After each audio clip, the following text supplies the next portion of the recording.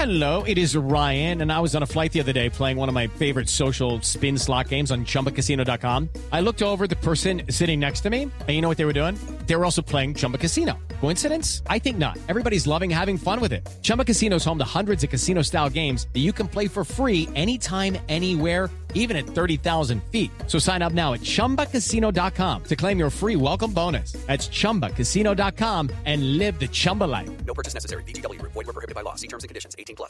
Hello, ladies and gentlemen, boys and girls, football fans across the country and around the world. This is Tim May with the Tim May Podcast, the post-Ohio State winning the Big Ten Championship podcast, the post-Ohio State finding out it, in fact, ended up number 2 in the college football playoff rankings behind LSU, rigged ballot box. But I digress. We can talk about that plenty. There's a lot to talk about, and we're going to get into it. And as you see, my cup runneth over. Last week was the final episode of Season 1. Season 1. So I can say all I want to today. I ended up with a grand total of $152. I'm going to round that up to $160. I love it. Because that's just the kind of guy I am. It's coming all out of my pocket. And some of you have expressed some interest in joining me in this venture, which all this money is going to the Ryan and Christina Day Fund, which is basically out of Nationwide Hospital and basically looking at adolescent and in essence youth mental health problems, etc. And if you want to help match this, I'm going to give you an address later in the show where you can send your donations to the Ryan and Christina Day Fund. We'll get to that later. Yeah. We have more first. important business to deal with here. We're going to talk a little bit about where Ohio State ended up in the college football playoff, rigged, in a minute. First, let's do a little bit of a recap. By the way, this is my cohort, Boston. You call him Austin Ward. I call him Boston for all kinds of reasons. But Boston, number one, just give me a quick reaction to Ohio State being number 2 and rigged in the final college football playoff rankings. Well, I'm not sure how quick I can keep it. I think it's an absolute. Well, I'm timing you. An absolute joke. But that's a quick enough. Yeah. Okay, number 2, Ohio State's going to play Clemson. Yeah. Well, and that's the thing. They're in the Ohio field. Ohio State is 0-3 versus Clemson historically. They're in the field. Every time Ohio State has played Clemson, though, something bad has happened. Right. 78 Gator Bowl. Charlie Bauman comes off with the interception, and Woody Hayes punches him in the throat. The next morning, Woody Hayes is fired as the Ohio State coach, 28-year career done. 2013, Ohio State, that was a great Orange Bowl. Did you watch it? Yeah, I sure did. You weren't around then. I was around. I've been here since 2000. Oh, that's right. That's right. You were, yeah. I just didn't know you as well back then. Just the one that broke Braxton. Exactly. You're talking Last about game, bad Braxton things that played at quarterback. And everything he gave, and Philly Brown muffing the punt to turn it. I mean, that's – people look at that game, and I think they think it was worse than it was. Ohio State should have won that game. Dude, they should have won that game. They're receiving a punt already up by 2 scores. I know that there's one more game that you're about to mention. There's 3 of them, and this Clemson trilogy of disaster. Yes. But I think one thing that you have to look at is that all of them have wound up bringing change, and some of it wound up being really good. The 2013, Urban Meyer realized he had to make some changes on defense, and he did that, brought in Chris Ash, led to a national championship. 2016, you get shut out. You bring what changes, do you do? You bring your Ryan Day, okay? Now, at some point, you can't just use Clemson as a springboard and go through a bunch of pain. At some point, you got to turn it around. Yeah. And Ryan Day's got a chance to do that. I think when I'm well, yeah, they also brought in Kevin Wilson. So they made changes. Yes, and they have worked. They've addressed the things that went wrong. I don't know at this point what it is that Clemson could expose because Ohio State. As I've said since about week 1, they're the most complete team in the country. I thought they should be number 1, but it doesn't matter. I do agree, and it's obvious what Ryan Day and Jayshon Cornell and Robert Landers and Josh Myers said after the rankings were out yesterday. You got to win twice. They were probably going to have to beat 2 really good teams. Absolutely, you're definitely going to have to beat 2 really good teams. Absolutely. Maybe one of them wouldn't have been Clemson if they were number 1. Could have been either LSU or Clemson, which would have been a favorable draw. But you still have – Oklahoma's not chopped liver out there. That's what I've been telling everybody. So you're still going to have to do it. You're number 1, you're number 2. you're number 3, you're number 4, you were in the mix, and you got to win 2 And games. here's the bottom line.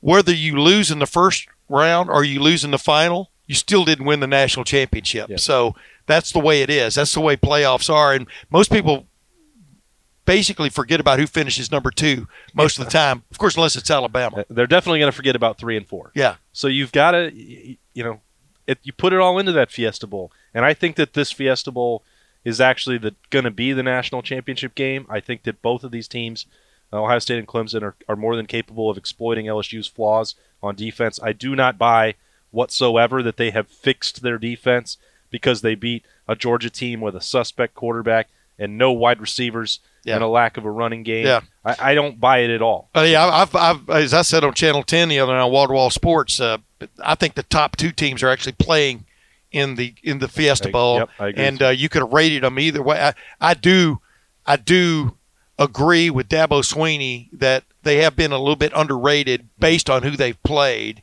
but with the exception of one game, North Carolina, which, by the way, they easily could have lost, with the exception of that game, they have been pretty damn impressive considering all the new guys they brought along, especially defensively. And then I think Ohio State, we'll get into that in a minute, but Ohio State winning every game by double figures, even a game that it looked like they were in trouble in, which was the Big Ten championship game against Wisconsin, ended up winning that game by double figures, is about as impressive a feat as I've ever covered at Ohio State. Yeah. So there's 2 things there.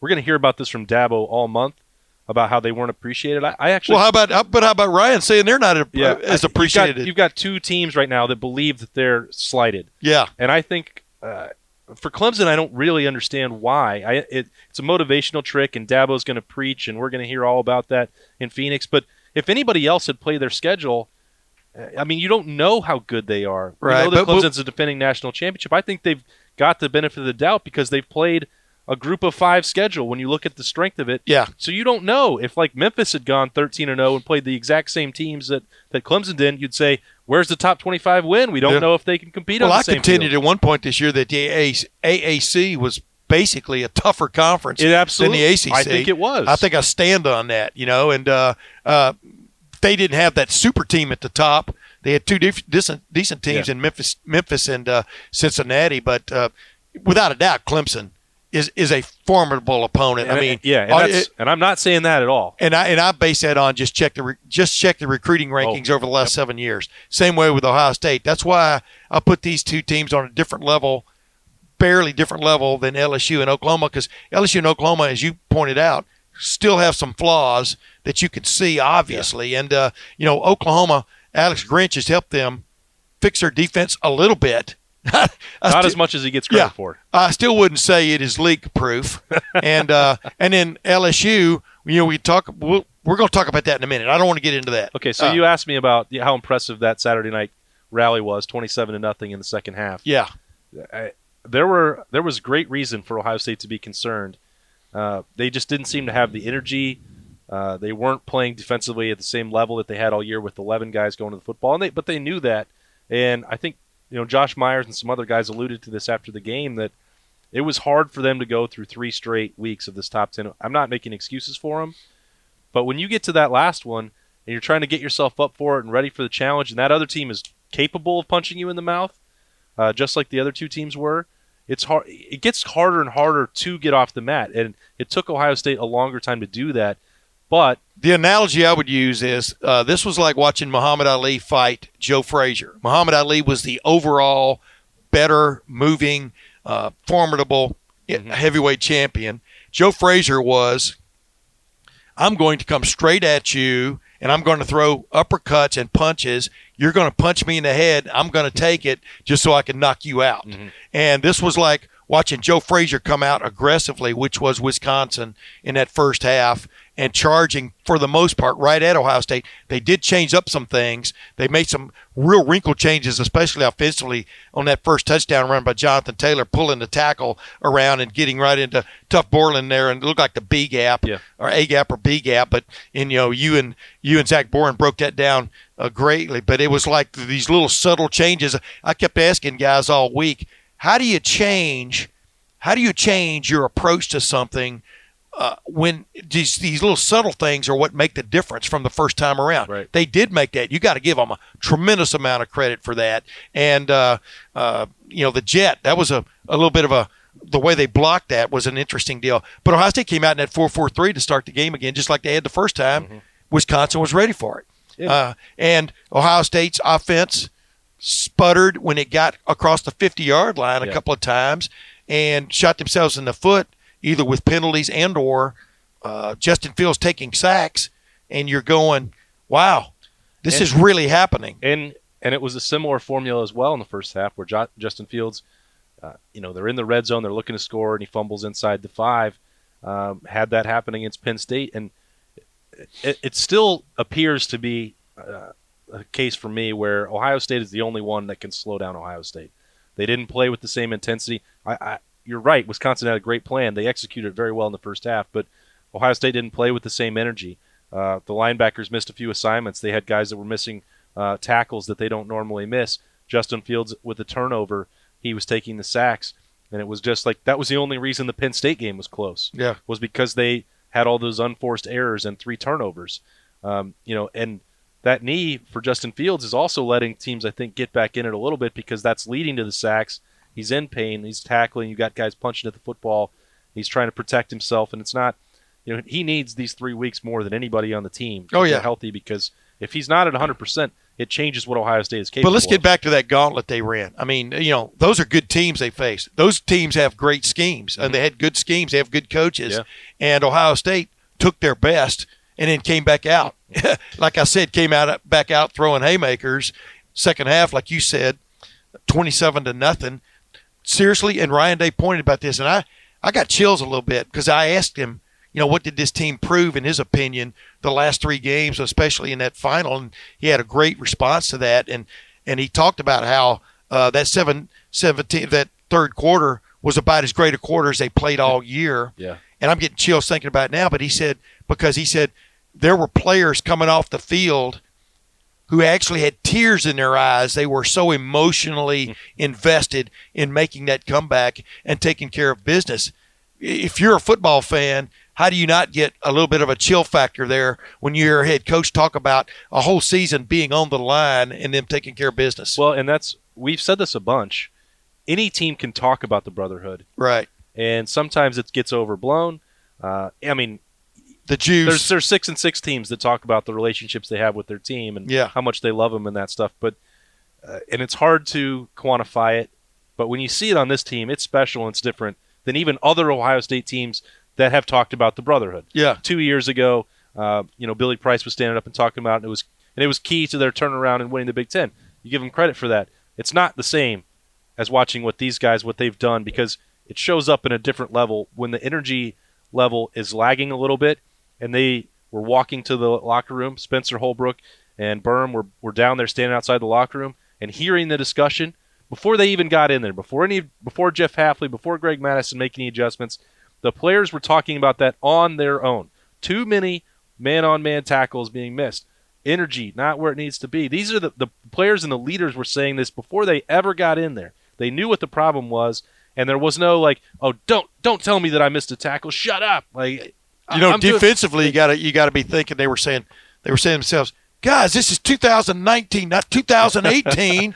Well, Jonathan Taylor had how many yards in the first half? That's what the first half looked like. I mean, Jonathan Taylor got off on Ohio State. So he has that little video of the first half to deal with. Now he has the second half where I don't even think he was in the game the first 3 plays. And you're thinking now Wisconsin is overdoing it. They're overplaying their hand, and Ohio State just grabbed them by the throat. That happened in the first game, it's crazy. too. And that's I don't want to relitigate. I guess before your show last week, we didn't know who all the award winners were. Right. And I've already spoken out about this a bunch of times, and we did, I guess, last week on the practice report. But this happened in both Wisconsin-Ohio State games this year where Jonathan Taylor was not out there in key situations or not out there on third downs or not out there to pick up blitzes. Like Reggie Bush in USC. Remember when they played Texas way back when? That's why I think that J.K. Dobbins is the best running back in America, but especially the Big Ten, because Ohio State has no problem putting him out there to do anything. And does he miss a blitz pickup every now and then? Yeah, sure does. Or gets run over. That's some not big guys not his coming through main there. job, but Yeah. they throw to him on the screen game. They throw to him out of the backfield. He scored those angle touchdowns that were big in a couple of games. Ohio State lets him do everything. Wisconsin, does not trust Jonathan Taylor to handle every responsibility as a running back. Let me interrupt you. If you watch that touchdown, J.K. Dobbins touchdown in slow motion, I mean, he looks like a high diver. I thought it was ballet. He looked like somebody going off the 10-meter platform, the way he's up and then twists all the way around in the air. It was phenomenal. I think that's now his signature move because it was a similar move, remember, a couple of games ago. So, but, back to what you're saying. It's not how you start, ladies and gentlemen. It's how you finish. And cliches are cliches because they're true. Because they're true, exactly. J.K. Dobbins outrushed Jonathan Taylor. Who would have seen that coming in the first half, right? Number two, I'm impressed by, we're sitting there on Sunday, and, we didn't get Chase Young and Jeffrey Okudah or J.K. Dobbins or Justin Fields like some of the networks did to talk about, We'll talk about that with Jerry Emick later on. But as if they aren't going to get them enough at the awards ceremony this week. But are there three more impressive guys on this team than Josh Myers and B.B. Landers and Jayshon Cornell about men standing up in front of you and answering questions and talking about the struggle over the last 3 weeks, talking about what they went through, and talking about it from the sense of retrospect of what they learned about themselves as a team and, as you said, as a band of brothers, and the toughness that it takes to achieve what they've done, because all three of those teams took shots at them and then sat down. They had to keep answering the bell 3 weeks in a row. And Jayshon Cornell, from knowing him as a freshman coming in, and sort of like almost shy guy to talk to the media, to where he stands up there now. That guy has head coach written all over him, whether after he plays at the next level, however how long that lasts. He has that about him. Of course, B.B. Landers should be somebody's PR front person. You agreed? He's gonna run for office at some level, I think, someday.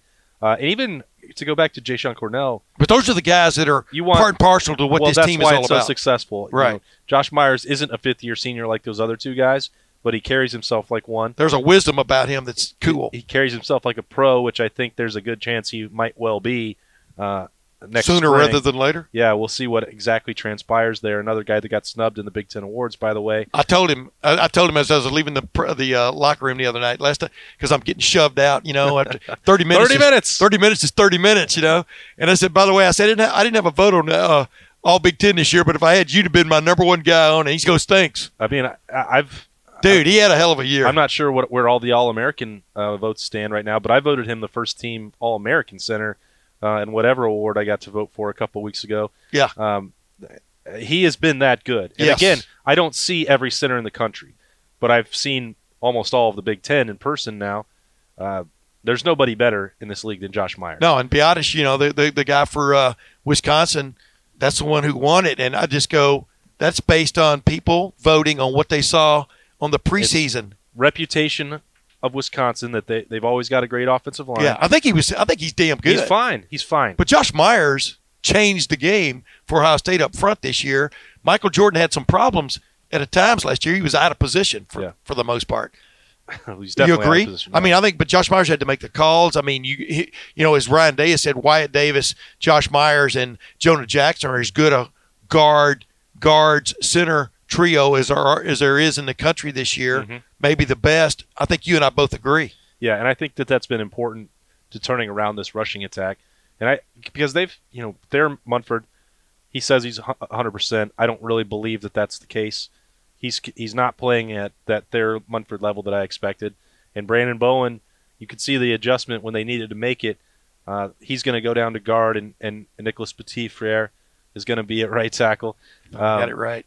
I haven't had to say it in a few weeks. You remember that signing day when I couldn't get it out? When I was asking Urban a question about it? Yeah, I'm just not used to it. NPF, that's if I'm writing it. That's dude, he came into the game the other night. People forget that when Wyatt Davis went down, and first play, they run a pretty interesting pass pro scheme. He picks the guy right up coming off the edge, and that was ended up being a big play, one of the big plays in the game. Yeah, and I think, and my point was it's been important for those three guys on the interior because the tackle play has not been quite what it's the Ohio State standard.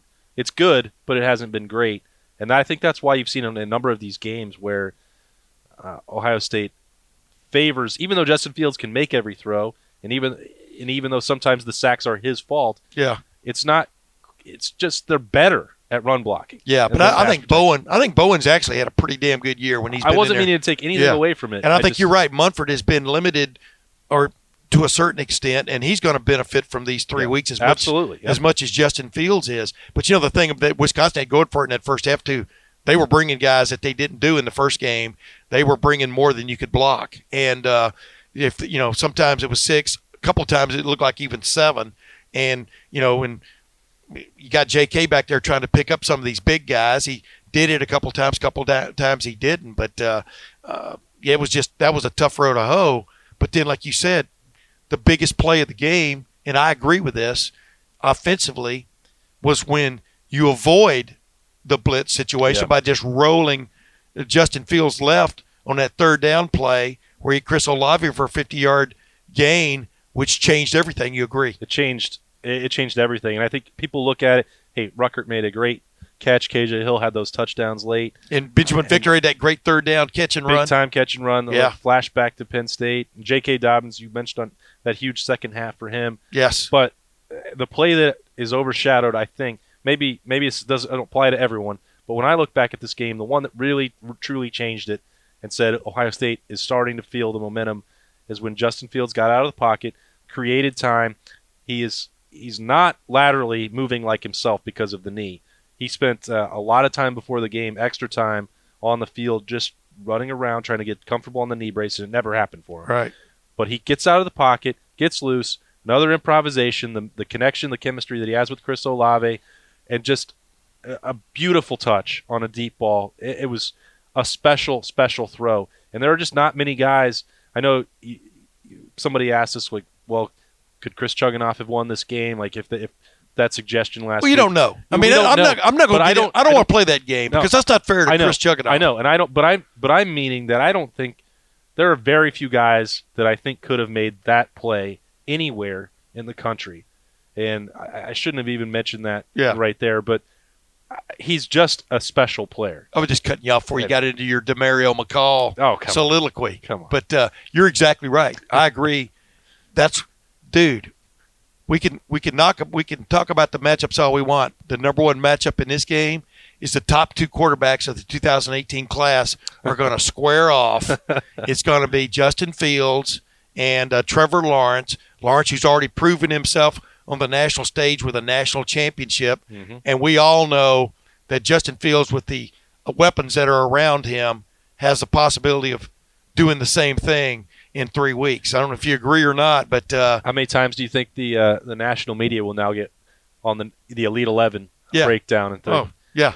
Elite 11 is going to be the most famous. This will be the most famous metric out there for the next 3 weeks. It'll be the most attention that the Elite 11 finals have ever received when they go back and talk about Justin Fields out-dueling Trevor Lawrence. I know, and I read a picture of the graphic going into that, and Trevor Lawrence was rated as .99999, and Justin Fields was rated going into his .99998. You know what I mean? Just so they could have a way to rate them, much like the College Football Playoff Committee probably did things other night or not. But that's called a professional segue. Yeah, thank you very much. We're going to get into that. I mean, in my opinion, we saw Ohio State have its worst half of the season and its best half of the season all in the same game the other night based on the competition. Right. They are down 21-7 at the half. They scored a touchdown to cut it to 14-7. You're going, okay, second half, man. And then all of a sudden, boom, they let Jonathan Taylor out the gate again. I said, reflections of 2018 defense. Then they tightened up all the bolts they could defensively, and it worked. They shut out Wisconsin second half. And then offensively, they put a little higher octane, I think, fuel in the engine and flew right past Wisconsin. As I said all week, you got to throw the ball. Things were there in the passing game. Mm-hmm. If you could have time to throw it, and they did, and then they augmented it with runs by J.K. Dobbins and the offensive line finally getting a handle on things. Before we go to our break and go to a little special feature, do you agree that might have been their finest hour, the second half of the Wisconsin game? I don't think there's any question, because they haven't faced any real significant adversity where they were playing from behind. Michigan scored first and threw down the gauntlet that it was going to be a game they were there to play, and Ohio State marched right back down the field and scored, and they were like, hey, we're here too, and we're properly motivated for this one. Yes. So the challenges were not just physical against Wisconsin, but also mental. Ohio State knew that they could get in the playoff. I know nobody wanted to talk about it or admit it, but they were aware of that. And then there was the rematch, and they were physically beat down and all this other stuff. Well, you're down 14 points against the number 8 team in the country. Yes. That's a real thing. Yes. And you have 30 minutes to do it. And to go 27-0 after that, and even just finish it with that Josh Proctor leveling cone on the sideline to put the finishing touch right in front of me, man. I'm standing right there. They did not want, that would have been a lackluster ending, like just. And I remember I was standing right there with Sheila Smith, Gene Smith's wife. I was standing right next to her and Denny Hubler and some other guys from Ohio State. But Sheila and I were both saying, it'd probably look a lot better if these guys don't score here. Yeah, just for the fun of it. And number two, it would guarantee another double-digit win. Double-digit win, and that's and it happened. And to have one of those, to be 14 down and to win a game and come back against number 8 neutral site, even though it was basically a home game for Ohio State. For a Big Ten championship. Oh, my goodness. That's hard enough just to win. But to go out and then win by double digits and leave no doubt for the Big Ten, this is I want to tell you something. This is the kind of season that's never happened in the Big Ten before. We had our pregame show, 97.1 The Fan, was at the High Velocity Sports Bar at the JW Marriott, which is right down the street, about 6 blocks from Lucas Oil. So I walked down that street. I think it was Capitol Avenue, actually. But I walked down Capitol Avenue hour and a half before the game. It was like the running of the Bulls in Pamplona, except it was a running of the Buckeye fans. It was a stunning how many Ohio State fans were there. And, of course, they hadn't quite opened the gates yet for whatever reason. I don't understand that as late as they opened the gates for the game. But the amount of fans, Ohio State fans, waiting to go in, I even tweeted a picture of it. But then when you got in there and it filled up, and it was like you expected, 90%, 10%. Huge. I'm telling you, who can match that in the country? Maybe one of these other teams, but this game was in Indianapolis, the capital of Indiana, and it looked like one of those Indiana games, Georgia was playing in Atlanta and didn't even have that home field advantage. Right. So when everybody started talking to me about a home field advantage for the SEC in Atlanta, I go, maybe when you're walking around the street, but when you get in the stadium, I'll tell you, Buckeye Nation is a real thing. You know what's going to be interesting, though? How, if they can get there, both teams, and you go to New Orleans. Yeah. That'll be interesting. How many? That'll be their biggest challenge they face. Because people talked about the Sugar Bowl with Alabama. We've seen it before, though. 2007 BCS championship game. I know they will be there. I'm just wondering how much they can chip away at it. And I'm wondering how expensive that's going to make. It's going to be real expensive. It might be the most expensive college football playoff game of all time. Another reason why I'm glad I continued my career as a semi-retired individual working for LettermanRoad.com. So well, ladies and gentlemen, and speaking of that, we're going to pay some bills here with a little bit of advertising. But when we come back, but then past that, we're going to run some clips from an interview that several of us did with Gene Smith, Ohio State's athletic director, post the press conference yesterday. He used to be on the college football playoff committee for what, 2 years? Yeah, too long. Yeah, and he retired. He basically resigned from that because it took away. I'm not sure he had the influence he thought he was going to have. Number one, he certainly didn't. Yeah, because you can't. Because you can't. But then number two, I think he got a little exasperated by the way a couple things went down the last couple of years. Yep. Although he didn't really own up to that when we were talking to him earlier. But he's going to, in essence, respond to the situation that ended up with LSU number 1, Ohio State number 2. And you'll hear me ask some questions. A couple other guys, Ari Wasserman from The Athletic, Doug LeMaurice from Cleveland.com.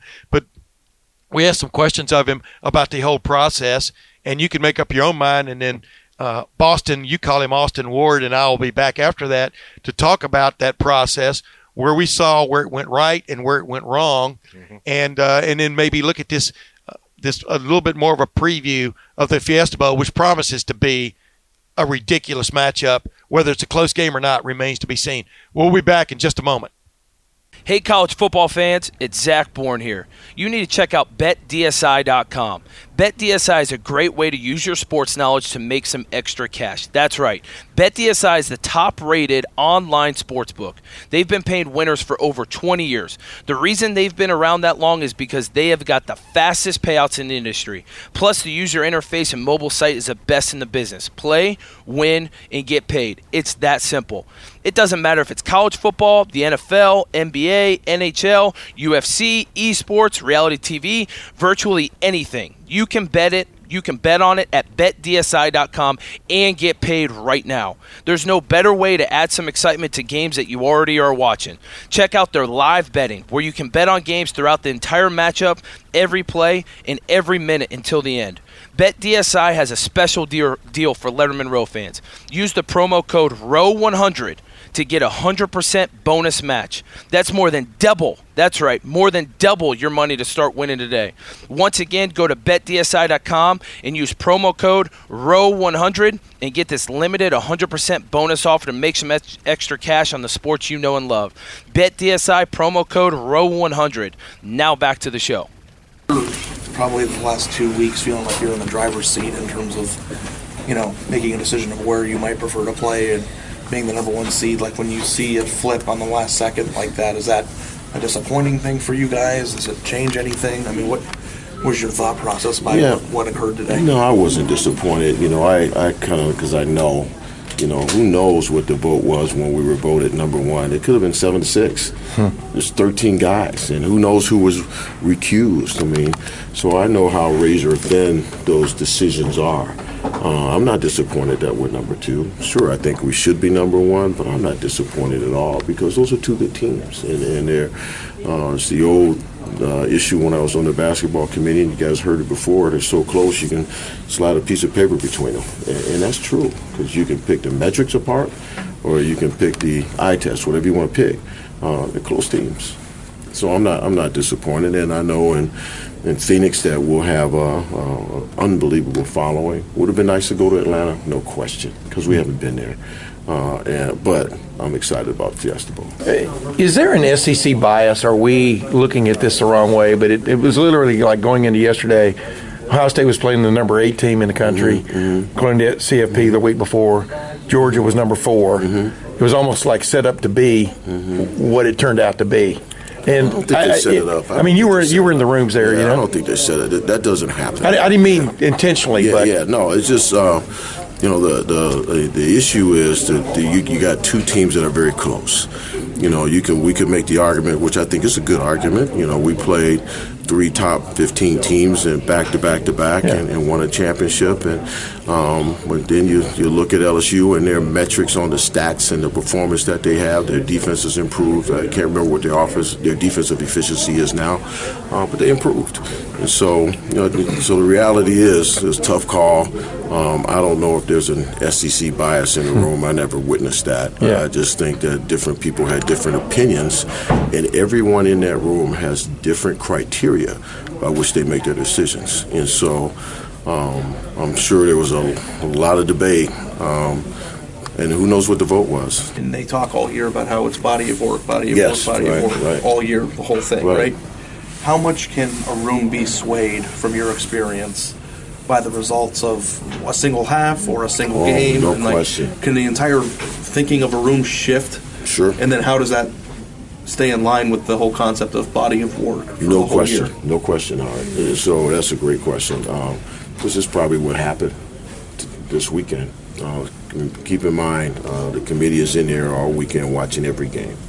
Every single game. There's 4 TVs, and they're sitting in the room, and they're all watching games. And, Joe's watching his team, and he's probably over in the other room because he's so nervous trying to get away from people. But that's literally what's happening. You're watching games. So you can't dismiss that. You can't say that's not a factor. They're human, just like I was human. So you look at games and you develop an opinion of LSU versus Georgia and what they did. And you develop an opinion of Ohio State versus Wisconsin and what we did and how we did it. So individually you make a decision. So the body of work is still there. And when you go into the room and you discuss, you still have that body of work. And you discuss that, you have those metrics, but you still have the impression of what you just saw. I think that's the answer to your question. Is still there. So how that individually plays, I don't know, but because every person has a different view of that. So yeah, it's a factor. 2016 game when you guys lost to Clemson 31-0. Painful. Did that feel like any kind? You guys were such a good program. You're only 2 years removed from the national title, Right. but did that feel like a moment to you of like, we're really good, but this showed us how we need to get better? Was it a reset? And then Ryan comes in a week later. Was that a reset for this program at all in any way? I think that game, I think a number of bowl games showed us that we needed to elevate our game in recruiting. And the Florida loss, the LSU loss, and the Clemson loss. We needed to change our perspective and look at different positions differently. So we've done that. I mean, this team has that. Urban contributed to that shift because he and I candidly talked about that, and Ryan has done that as well. If things go well for December 18th, he continues that. But then the development of that. I mean, Sean Wade. Wow. Wow. I mean, anywhere else he'd be the starting corner. And so you just we can go around the room, right? Just pick them. But yeah, that's we've changed a lot since that time. Schools, by the way, have been moving here recently. Penn State, Indiana, to lock up their coaches. Yeah. For a while. Right. How impressed are you with what Ryan has done to this point, and will that be a major focus at the end of this season? Yeah, Ryan's done a hell of a job. He's, you guys know that. I'm preaching to the choir. You guys can just, it's kind of one of those things that's a moot question. So our biggest concern right now is getting our guys healthy and getting the coaches back home after being on the road and signing who we got to sign in December, and then how many ever we got coming in January, making sure they transition in. Well, we're back, ladies and gentlemen, and Boston, before we get into the nuts and bolts of it, kind of what I want to respond to is I agree. This top four is irrefutable in my opinion. Utah had a shot and blew it big time to a two-loss team, Oregon. And so 1, 2, 3, 4, you can debate 1, 2, 3, 4, but you can't debate the 4. Agreed? I agree with that. And happenstance, though, right? Yeah, they lucked into it because they almost had an issue. If Utah could have won, and again, this is fortunate for them because there is no debating who the top 4 teams were. That was easy, and yet they still messed up the order. But if Utah had won, we're getting to that in a second. I know. Anyone could have done it. Yeah. I wanted to see Utah win because I wanted to see a conundrum there for number 4. Absolutely. I think chaos is good for the system because this is the neatest I think that it's probably ever been. And you're not usually going to get that. There were 3 undefeated teams, undefeated conference champions that had been dominant, basically from start to finish this season. Yes. Everyone knew that they were getting in. There wasn't an argument about that. But you can't change it to help improve it for other years where it's not perfect if you don't have any of the chaos that exposes the problems. Yeah. And every other year has helped with that. If these people need the NCAA, the college football playoff, the athletic directors, the presidents, some coaches, they have to be hurt by it before they change anything. Yeah. And it took that LSU-Alabama rematch to be the final death knell of the BCS. And so it's disappointing to me when I've never been a fan of expansion. I thought 4 was a workable number. I was happy that they had a +1 model to fix some of the issues. 4 was going to be more equitable, but it's not. It was never. The math never added up in the first place. There's 5 power conferences and 4 teams get in the playoff. Something has to be done to correct that so that there is a clear path for teams to qualify. But here's the real conundrum they would have. This is what would have been interesting to see as my friend and yours, Doug LeMaurice, asked. If this had been the BCS years, who would have been 1 and 2? interesting question because it would have been based on the polls. I mean, the polls would have been the deciding factor probably, although I think Clemson would have been really wanting in the algorithms, which decide who's beaten somebody and how impressive it was. And those algorithms for what all those different computer rankings were all different. You remember those days. Man. Yep. I mean, look at Jeff Sagarin ratings right now. I think, and those are the ones I've told you before. Right, I think exactly. those are the best ones out there. Exactly, but that would have been a conundrum for anybody if you base it on the old system. Who would have been 1-2 in your opinion? The BCS. When you threw everything in the mix, I think there would have been. I think LSU, Ohio State probably would have come out depending on if it was the formula that gave the AP poll and the coaches poll, if that gave it weight. Yeah. Because voters have tended to come around on the strength of schedule argument and not just give blind allegiance to the previous national champion until they lose a game. Clemson would have been hurt in that regard. And as you and I said earlier in this podcast, Clemson is really, really, really good. Oh, hell yeah. And they deserve a shot to prove it because they won a power league, because they're undefeated. They don't deserve it because they're the national champion last year. That shouldn't be part of the equation. But that's what that's what I was getting to with you. They deserve it based on the look test. Yeah. They deserve it based on where they've been in recruiting. But do they deserve it based on their season? Like if Memphis had gone undefeated, wouldn't Memphis have as strong a case this season against their schedule? Yeah, against their schedule to be considered one of the top 3 teams in the country? There's a lot of laughter from the SEC when it comes to Ohio State actually having one of the best schedules. I know, top 20 schedules because Cincinnati counts. But Memphis had to beat them back to back. Talk about a rematch in a difficult situation. Those are back to back top 20 games. So that's tougher than anything Clemson saw all season. Yeah. Think about that. That's hard. It's hard to wrap your mind around that Memphis faced a bigger challenge than Clemson. Not every game on their schedule was going to be Cincinnati or a top 20 team. The depth of that league is not very good, but the depth in the ACC is non-existent. And and let's face it, Clemson, when they played Texas A&M was supposed to be better than it was this year. And it's one of the more disappointing teams in the country when you really break it down.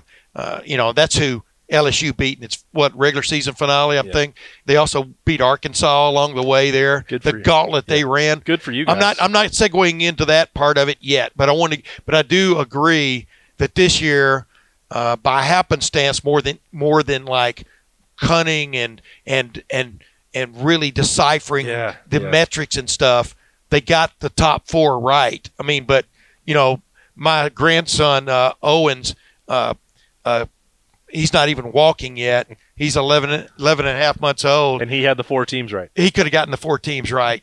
You go, Grandpa, in this point, just put out the conference champions and the group of 5 and Owen got it. Yeah. 1, 2, 3, 4. Yeah, but did he get the order I'm replugging in my microphone here, but the bottom line is anybody could have gotten it right. My mom could have gotten it right. But let's get off that a little bit. Who should have been number 1? Who should have been number 2? Why? You've got 30 seconds. Ohio State had the best body of work. They had the strongest resume. They had the most wins over ranked teams. The committee had already elected to put Ohio State at number 1 and given them their seal of approval as the most complete team in the country. Doing really well now. You've got 15 seconds left. I know. Left. I'm trying to zip through. They beat the number 8 team in the committee's mind just last week by double digits. Even with a bad half, I believe they're supposed to ignore quarters and halves of games and evaluate an entire game, which they just won. They just beat Wisconsin by double digits in a rematch to win the Big Ten. Excellent. And then I get a second chance. Yeah. No, wait a minute. No, now that's my chance. Okay. I do believe, and you heard what Gene Smith had to say about the way things go in the committee meetings and the way they come at it. I do believe that the committee was sitting around watching LSU and Georgia, and when LSU won, if they had a magnetic, like they did in the Final Four things last year, they had a magnetic thing. They put LSU in the number 1 spot no matter what happened in the game that followed at 8:12 p.m. kickoff in Lucas Oil Stadium. LSU from that moment on was the number 1 seed based on it had just beaten their number 4 seed. And from the previous week, and then Ohio State had no chance. And then, of course, when they watch the first half and see a vulnerable Ohio State for the first time really all year, trailing at the halftime 21-7, they probably all went out at that point for dinner. Ordered some margaritas. And that was one of the great – they missed one of the great half. No, I'm not saying they did that. But the bottom, that's exactly what it looked like to me, that Ohio State had no chance if LSU won on Saturday. And I won't – people can argue me all they want. I'm just looking at it from the way it came out, because if you look at it, the gauntlet Ohio State ran the last 3 games of the year, Penn State, Michigan, and Wisconsin, nobody ran that gauntlet. Definitely not LSU, and definitely not Clemson. Yeah, there's a lot of things that I will argue with Ari Wasserman about over the course of a year, and we all spend a bunch of time together on this beat and don't all see eye to eye. Yeah, he was completely right about the impact of recency bias for this selection committee. Yes, and that's exactly what you're saying. LSU was so impressive in that game that also they thought Georgia was good, and for some reason they still do. And they had them at number 5. Georgia is not good. Okay, remember when Ohio State was punished for losing to Iowa and Purdue? That's what Georgia did at home to South Carolina. Committee, what are you watching with Georgia? You're wrong. Okay, so then they give them credit for that. Dude, that was at Purdue. I mean, that was a mediocre South Carolina team. But it didn't impact them at all. The same way. Crazy. I've said this a bunch of other times. Ohio State is always the team. They made up for it by beating Missouri and Vanderbilt. Yeah. That's a great point. Ohio State is always the team that shows the flaw in the thinking or the new thing that they're trying to prove, whether that's your worst loss being being the most significant, not who you beat, or strength of schedule not being relevant for Alabama and Ohio State, or 2015 you need to win your conference championship even if you're clearly one of the most. Or it's always Ohio State. Dude, Georgia ended up number 5. I'm interrupting you because of this. If Ohio State had lost Saturday night, would Ohio State be in the playoff? You understand what I'm saying? Now that you know what they thought of Georgia. I can't even wrap my mind around why they think they're number 4 or 5. Well, the football minds evidently convince people. Who knows? But I mean, Georgia was almost impotent offensively the other night. Jake Fromm's that's not new. Is banged up and stuff, but that's not new. That they were impotent against South Carolina, right. And so I guess my point here is that Ohio. You asked me who I would put 1 through 4. That was the start of your question. Ohio State should be number 1. Yeah. LSU should be number 2. The resumes, the metrics, all of them say Ohio State should be number 1. Right. Except for one night and one half. And I got off on a tangent there about Georgia. LSU won a great game. They won the SEC. It's a great league. It's not as good as people think that it is. And Georgia, they didn't beat the next best team in the SEC. I'm here to tell you that Ohio State probably could have won 45-0 on Saturday and still been number 2. And that's what I'm telling you. And I think that you're probably right about that. But just because they were they're always so enamored. And I don't get into the conspiracy theory and all that. But LSU, they didn't have to go out and beat the next best team in the SEC. They beat the team that the committee had ranked as the next best team in the SEC. Yeah. But they won the SEC East. They beat Tennessee. Now, Georgia did beat Auburn, which beat Oregon, which beat Utah. I mean, Georgia isn't a bad football team, but was it one of the elite teams this year? No. If Georgia had played Wisconsin on Saturday night, what would the score have been? Yeah, I don't know. I think Wisconsin. SEC bias means Georgia wins. Yeah, I think Wisconsin would have. The way Wisconsin was playing on Saturday night, agreed, they would have rolled Georgia. But that's getting way off track here and dealing in hypotheticals. The stuff that's on the field, the stuff that is provable with the numbers and the metrics and all this stuff. People hate the numbers, but the biggest problem with the College Football Playoff Selection Committee is that it's 13 humans, and then you recuse 1 or 2. And last year, Gene Smith was part of this, and I think he doesn't say it publicly very often, and even privately he denies that this is the case. But you don't. If you have to recuse yourself because Ohio State is in the mix and you're Gene Smith, why are you there? Well, then you're down to 12. Yeah. Oklahoma, then you're down to 11. That's not enough. No. Frank Beamer couldn't vote on Virginia Tech or Oklahoma because his son was coaching at Oklahoma. And Gene Smith said this. Either Ari or Doug or you asked the question. I don't remember exactly. He said, "Well, last week it could have been 7-6 that Ohio State was number one. Right. And if one vote can change this, this is supposed to be for 130 teams. But if it is, but it is, that is how you have to finally do it. You do have to go with the majority rules, no matter what. I mean, I understand that aspect of it. But 13 is is not enough. This is what's funny about it is it's not a whole lot different from the BCS. And the BCS, when people, all those computers were involved, but also the polls were involved. The polls were people, coaches and media members in respective polls voting. It still came down. One of the deciding factors was how actual people thought of it. Now it's those people supposedly are looking at all the metrics, the computer rankings, etc., and then they're doing the eyeball test. So it's still a poll. But there's a huge difference between 70 people and 13. And an august group. Or 12 or 11. Yeah. And especially if you're sitting all together and trying to have this debate and somebody might be more persuasive than another, that just should not be how it works. Yeah. The human element is the single biggest problem with the College Football Playoff Selection Committee. Much of this needs to be taken out of their hands. And I think that means automatic entry for conference champions. If they're going to debate who 6, 7, and 8 are, and the top 5 are already in, have at it. I've never been in favor of 8. Coaches don't particularly like it because then you have to go through 3 games and the extra wear and tear. But get rid of the conference championship weekend. Yeah. Well, as I talked to There's Gene, a lot of solutions. As I yelled at Gene as he was leaving yesterday out in the parking lot, I said, the thing is, if it was 8 now, there'd be 10 teams out there yelling they should be number 8, and there would be. But that's fine. And maybe legitimately. So it doesn't, in my opinion, going to 8 doesn't necessarily close down the can of worms. It makes it much more wiggly. But then past that, like you said, this is by luck, by happenstance. You cannot debate the top 4 this year, in my opinion, because like you just pointed out, in my opinion, if you don't win your conference and you're in a conference, you shouldn't be eligible to be playing for the national championship, right, like Alabama's done, like Ohio State did a few years ago. I mean, and got waxed 31-0. People don't maybe want to erase it from their memory, but Ohio State benefited from that. I call it the Notre Dame loophole because you can't make it conference champions if Notre Dame's involved. Well, it's another example.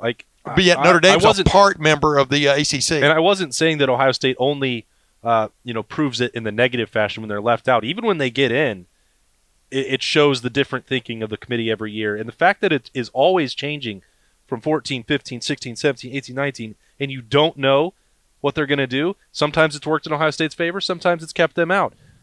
The fact that there's no consistency from year to year about the way you qualify is not good for college football. Yeah. We always say we wouldn't have podcasts or Letterman Row wouldn't exist if debate and interest in the sport wasn't as high as it is. That's true. It does fuel it. I get it. Absolutely. But, there would also be great interest if everyone across the country had a reason to watch Utah and Oregon because the winner was going to play for a national title.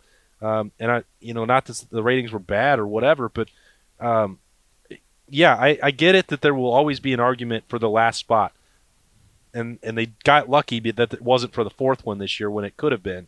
They were 1 game away from having that situation. Right. So they shouldn't pat themselves on the back for that. No. I don't look at it as a negative that if you expand the vote and you have more than 13 people involved and you start deciding on 6, 7, 8 and who's number 9 and gets left out, I don't think that's that big of an issue for me for them to have 3 at large and vote on that and then vote on. No, the idea would be the 5 Power 5 conference champions all get in, and then you have 3 at large spots that would cover Notre Dame, that would cover 2 deserving runners up, etc. In conferences. Absolutely, that would work. I mean, I came up with the idea a long time ago that you just have 8 super conferences with 12 teams minimum in them. They play conference championships. That means you have 16 teams involved at the start, and then the 8 go into maybe a stack tourney based on seedings. Yeah. You could do it that way, but that would take care of everything. But it would, I'm a fan of the bowl system because I like watching college football games, dude. I watch them. Yeah. And so most of them, let's put it that way. And so I would hate to see the bowls go to the wayside. And, a lot of our purists a lot of our guys in our media are always talking about, doing away with the bowls and coming up.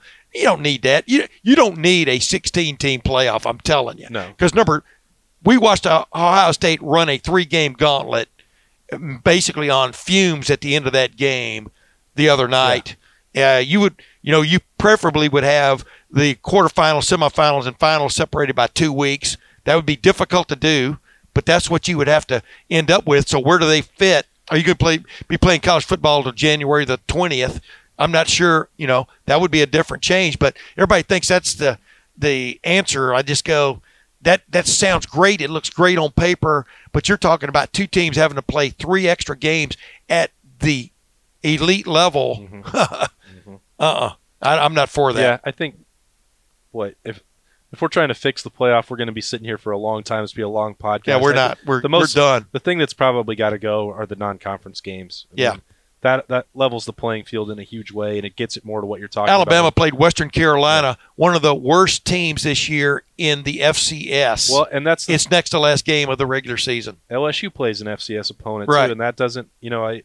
Auburn played Samford. Yeah, so it's a joke that they do it that way, and they have an easier schedule. The SEC people don't like to hear that because they think that all 8 conference games they play are just rigorous battle and getting past Vanderbilt. Boy, I hope Georgia can survive that one and win the East after getting through Vanderbilt and Tennessee. Man, kudos to you guys, number 5 in the country for that gauntlet. But you play 8 conference games, you play an FCS opponent, you don't leave the Southeast to play challenging Power 5, with the exception of Alabama, but usually neutral site. Just give me a break with this SEC stuff. I'm with you. Well, but we just saw it come into play once again in the most decisive weekend of the year, the last weekend, and people can say there's no SEC bias. I say baloney. Pay attention. It's entrenched. It's out there. Yep. Maybe the bowl games will prove some things. We'll see. Hope of course, wait a minute. SEC teams, if they don't make the playoffs, then they no longer are interested. They're no longer incentivized, and they don't play as well, a.k.a. Alabama and Utah many years ago in the Sugar Bowl, et cetera. Of course, in 2014, Alabama was looking forward to playing for the championship, and so they overlooked Ohio State in the Sugar Bowl in the first round of the college football playoff ever played. Et cetera. SEC. It just means more excuses. I'm going to get into this in a podcast, one of my podcasts in the next couple of weeks, though, about the gauntlet that teams now have to play to become a national champion compared to like 1968 when Ohio State won 9 games in the regular season and then won the Rose Bowl. And boom, after 10 games, 10-0. Congratulations. Ryan Day, ladies and gentlemen. Ryan Day and Ohio State are sitting here 13-0. They're the Big Ten champions. But most people say, "But what have you done for me lately?" And that's the era we live in. Alabama gets beat twice, and suddenly Nick Saban has lost his touch. Even though he lost his best defensive player at the beginning of the year and his best offensive player with about 3 games to go, he's lost his touch. More power to you if you think that. If you just watch the recruiting rankings, you will know that is not the case. Yeah. So, but that'll be something to talk about next year. I wonder how many Michigan and Alabama players are going to skip that game. Yeah. I bet it's double digits. Could be interesting. I bet it's double digits. Could be interesting because, like I said, we live in a new era. You're either in or you take yourself out. I mean, for Michigan, well, Alabama hasn't been in this situation. Yeah. In a millennium. Ever. So it'll be interesting to see how they handle that. This new phenomenon of players sitting out that even affected Ohio State with Denzel Ward a couple years ago. Yeah.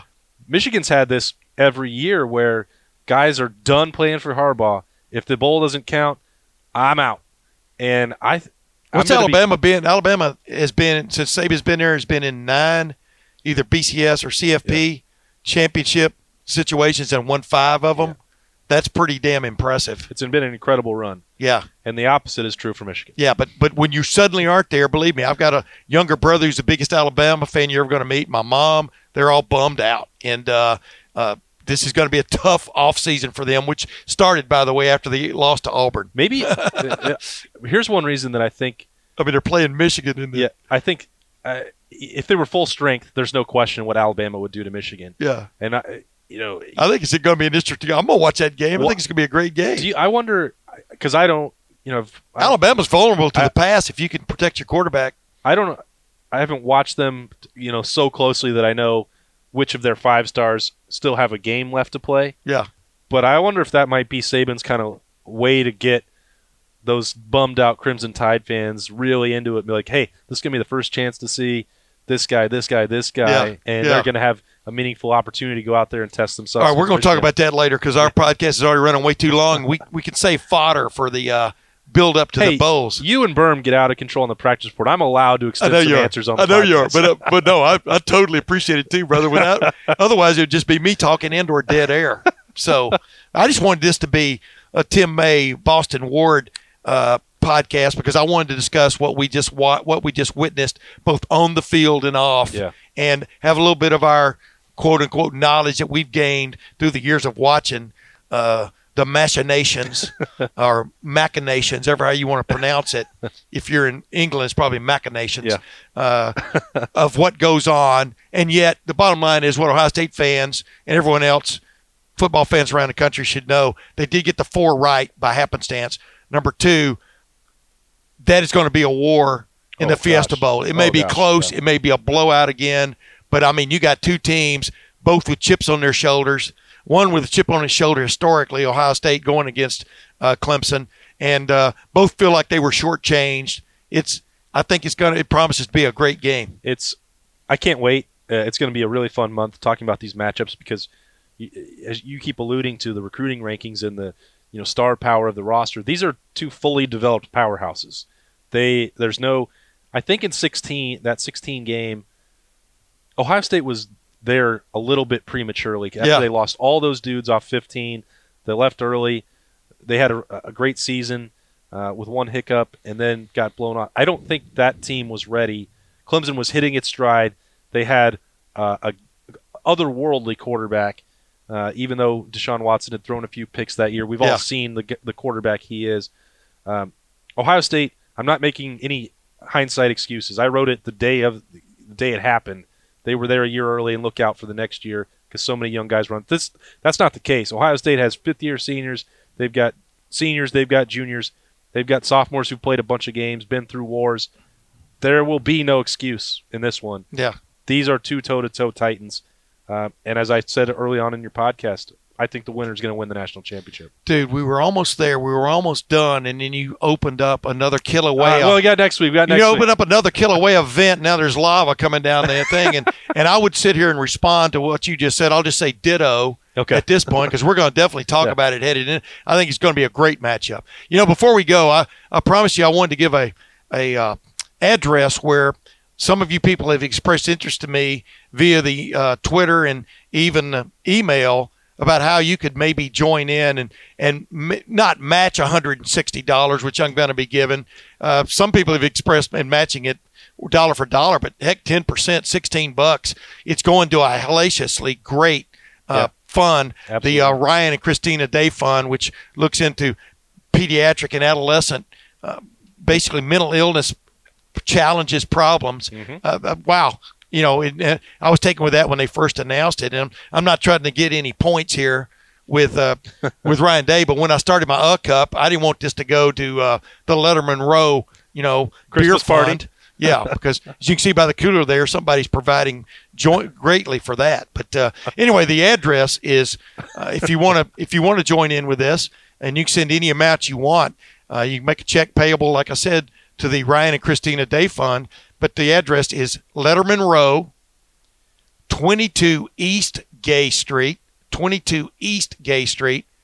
701, Columbus, Ohio, 43215.